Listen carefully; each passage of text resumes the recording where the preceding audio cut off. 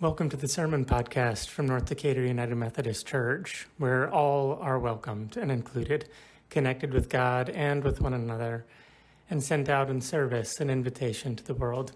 Each week we bring you the most recent sermon from me, Patrick Faulhaber, or from guest preachers. Thank you for listening and subscribing. Last month I had a really wonderful opportunity to be able to travel with a group from North Georgia to explore parts of the civil rights movement's history in Alabama. We went to Birmingham, and we went to Montgomery, and we went to Selma, and we went to all sorts of surrounding counties and small towns to be able to see all of the little and big moments that shaped the movement for civil rights in America. And so the culminating event was us going to Selma and participating in the march across the Edmund Pettus Bridge on the anniversary of the day that Martin Luther King led the first group of folks across the Edmund Pettus Bridge on the way to Montgomery. And they were met by incredible violence inflicted on them by local police, local law enforcement, local folks. And it was a really powerful experience for a lot of reasons. First, we got out there nice and early in the morning, and we had to go through all of the Secret Service checkpoints because the vice president was going to be there to speak. And so we went through all the checkpoints. We amassed as a part of a large group of folks prepared to march across the Edmund Pettus Bridge. And in order to prepare ourselves to do that, we started hearing from different speakers. And it started off amazing. There was a lot of energy, especially from one of the speakers named William Barber, Reverend Dr. William Barber, who's an incredible speaker, but more than that, he's an incredible and faithful man who talked about work that is still left to be done to enable easy, legal, safe voter access for folks in our current modern context. It was really powerful. And then we started hearing from some other speakers, some more powerful, some lost the thread a little bit, and that's okay. I know I do that myself frequently. But anyway, we had a lot of speakers, in part because it was the first time that this march was going to take place since John Lewis died. So he had always been the leader who would walk the group of folks from D.C. and from everywhere around the country to remember this incredible, powerful moment of people advocating for themselves to have access to their representatives and to their voting booth. So because of that, there were folks from the White House who were there, from the U.S. Senate and representatives who were there, and each of them wanted to be able to speak. So we were all standing out there in the sun, which was getting higher and higher in the day, and that heat of that day was starting to actually put some folks into medical distress. And so because of the stress and frustration about, not really being able to drink water because of the security clearances and not really being able to move or do anything because of all of the gates and fences that were around us, we felt very stuck. And so the crowd over time started getting a little bit agitated. And so every time a new speaker was being introduced, you could hear an audible groan from this large crowd of people, ready to walk across the bridge, ready to get to work, to continue this work that started long ago, and we were trying to celebrate and remember and call ourselves to account about. So anyway, we had more and more speakers that came, and eventually, every time a new speaker was being introduced, the crowd would actually start to chant, "Let us march. Let us march. Let us march." So after several rounds of speakers that came after those chants initiated, those speakers finally came to an end. And you could hear the crowd collectively exhale, sighing in relief that they would finally be able to walk across the bridge and get to work. And then we waited some more. And we waited. We waited, and the crowd started to chant again to be able to march. And then finally, we started seeing some movement up at the front of the crowd. So there was some cheering, and then we realized what that movement was. And it wasn't an opportunity for us to be able to walk. It was reinforcements for some of the police line that already existed at the front. And when those new law enforcement officers came in front of the crowd, they created a separation, a barrier between the crowd itself and all of the representatives who were here from Washington, D.C. And the symbol of that moment was really powerful for me. You had a group of people who had come to Selma to remember and celebrate a day that people put their lives on the line in order to have access to their representatives and to a voting booth. These people gathered in a crowd, being separated by a line of law enforcement from the people who had been elected to represent them. It was a bizarre experience.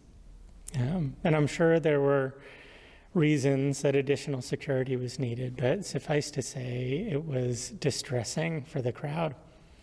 All of these representatives from DC marched all the way across the bridge, and then they allowed the crowd to walk over as well. I've been thinking a lot about that, in part because of just how powerful it was to be there for so many reasons, but also as I've been reflecting on Palm Sunday. You know, Palm Sunday as a kid, it was always described to me as this like joyous celebration where people were just dancing around and waving palms, and I'm sure that was true. But the joy that I see on their faces now is less of a sort of joyful homecoming as much as it is a sort of protest.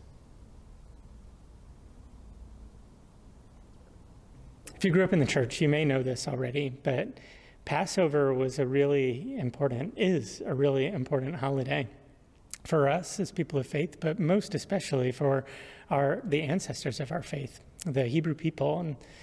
And Passover is a celebration of a time when God came to a community of people who had been held as slaves in Egypt, and by force freed those slaves from the oppression of an empire in Egypt under Pharaoh.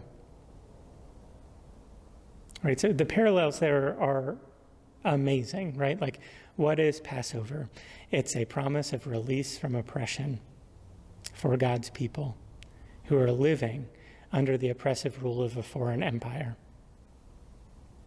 What were the people experiencing in Jerusalem? The faithful people living in Jerusalem. They were living under oppressive Roman rule with the emperor at its head. So celebrating the Passover in Jerusalem came with a political weight to it that we don't necessarily know without actually looking back at the history. And because of the inherent political nature of the Passover feast, Rome would always make sure that its governor was in Jerusalem on the date of Passover. So what that means is on the eve of Passover, or as they were preparing for Passover, Pontius Pilate, the governor of the area, who was there as a representative of the emperor of Rome, who would have thought of himself as the son of a god, was sent as a delegate to make sure these faithful people didn't get any crazy ideas, like they could actually experience that freedom again.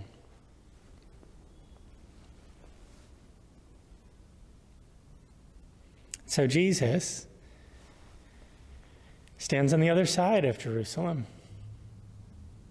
As Pontius Pilate descends into Jerusalem on his war horse, being led by a massive army coming into Jerusalem to help maintain the peace in the city, There may have been crowds gathering around to maybe joyfully celebrate Rome's presence, or maybe scornfully celebrate Rome's presence. Anyway, that's on one side of Jerusalem. On the other side, Jesus, rather than getting on a military horse, climbs up onto a donkey and is led into Jerusalem, not by an army, but by a group of people, faithful people, who had witnessed in Jesus a miracle of feeding thousands, of raising someone from the dead, embodying all of the promises about the incoming king. And so they begin to cry out. Again, on the eve of Passover, they start to sing out words of Scripture. Hosanna, Hosanna, Hosanna. Save us, save us, save us, while waving palm branches. Another symbol that you wouldn't know about unless you'd been reading it, and I certainly did not know about until I started reading it, is that palm branches wouldn't have really been used around the Passover. There was no reason to use them, but they would have been used during another high holy day, the Festival of Booths, which is a celebration of God's provision in the wilderness on the way to the promised land. And they would cry out, Hosanna, Hosanna, as a part of that celebration, trusting that God would lead them from their captivity in Egypt into freedom, which is what Passover is, through the wilderness to the promised land, which is what the Festival of Booths is all about. See, within Jesus, we see the culmination of religious observance and God's divine power descending into the seat of both religious and political power of the day. This was a moment filled with such intention. It wasn't an accident that any one of these moments or symbols was used to tell this story about who Jesus was. And so Jesus descends into Jerusalem with all of this fanfare. And Caiaphas, one of the chief priests, one of the religious elders who'd been serving in Jerusalem, who was also busy trying to make himself and his temple ready to celebrate the Passover, saw Jesus. There's so much irony here. He sort of understood, but yet he didn't at all. Right? Jesus has been talking about his need to die and be resurrected through most of his ministry, but this high priest also says effectively the same thing. He says it is better for a single man to die than all of our nation be destroyed. See, he sees what Jesus is doing. He sees the political play that Jesus is bringing into Jerusalem. He sees the way that he's almost mocking the empire as it exists in the time. And what he anticipates is that display of Jesus's to descend into Jerusalem on a donkey with all of these symbols around release from power and an experience of God's presence in the wilderness will be seen as a threat from Rome. And what Rome will do is destroy all of the Hebrew people. And he commits then to killing Jesus in order to save the nation, to save his people. You see how priorities start to get aligned around things. I don't know that he was doing something bad or evil, but because of his fear, he was unable to see what Christ was actually doing or who Christ actually was. And that begins, well, it's another step along the process towards Jesus' crucifixion.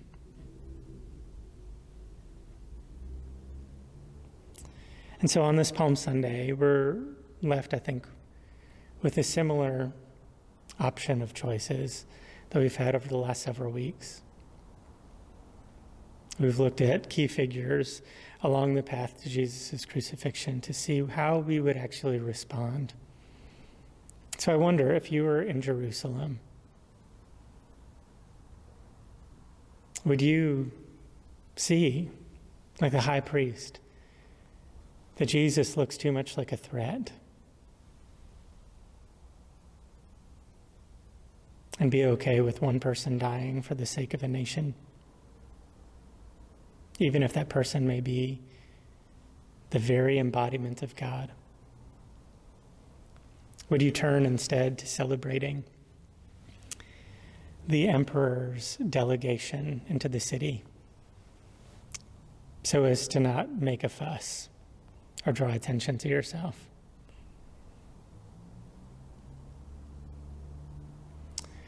There are days, I think, that I would be along the side of Jesus, waving a palm branch, singing Hosanna. And there are days I feel like I would say that he's just another rabble-rouser, creating trouble where there's no need. Things aren't perfect, but at least it's better than it could be. I think that's an easy sentiment to carry. And the message of Palm Sunday comes with some weight to it, because we go from Palm Sunday to the story of Jesus' crucifixion. We go from a triumphal entry into Jerusalem, mirroring the emperor's own triumphal entry. We go from that story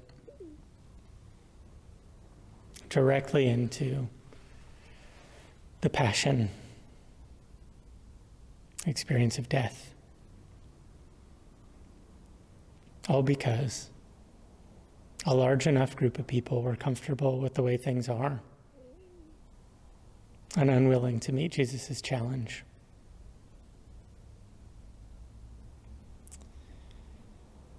So, what do we do with that? How do we celebrate God's presence? Are we willing to put our well-being on the line for the sake of something bigger than ourselves? Or do we see every challenge to the status quo as a challenge to ourselves, and so resist and fight and kill because of it?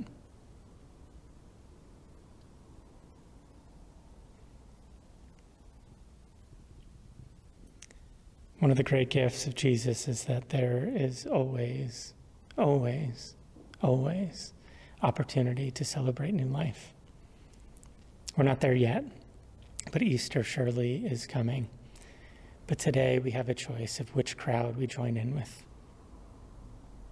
And I pray that I regularly choose the faithful, good, righteous, and compassionate one, more than I choose the one of ease and comfort, so that I can see where Jesus is leading us.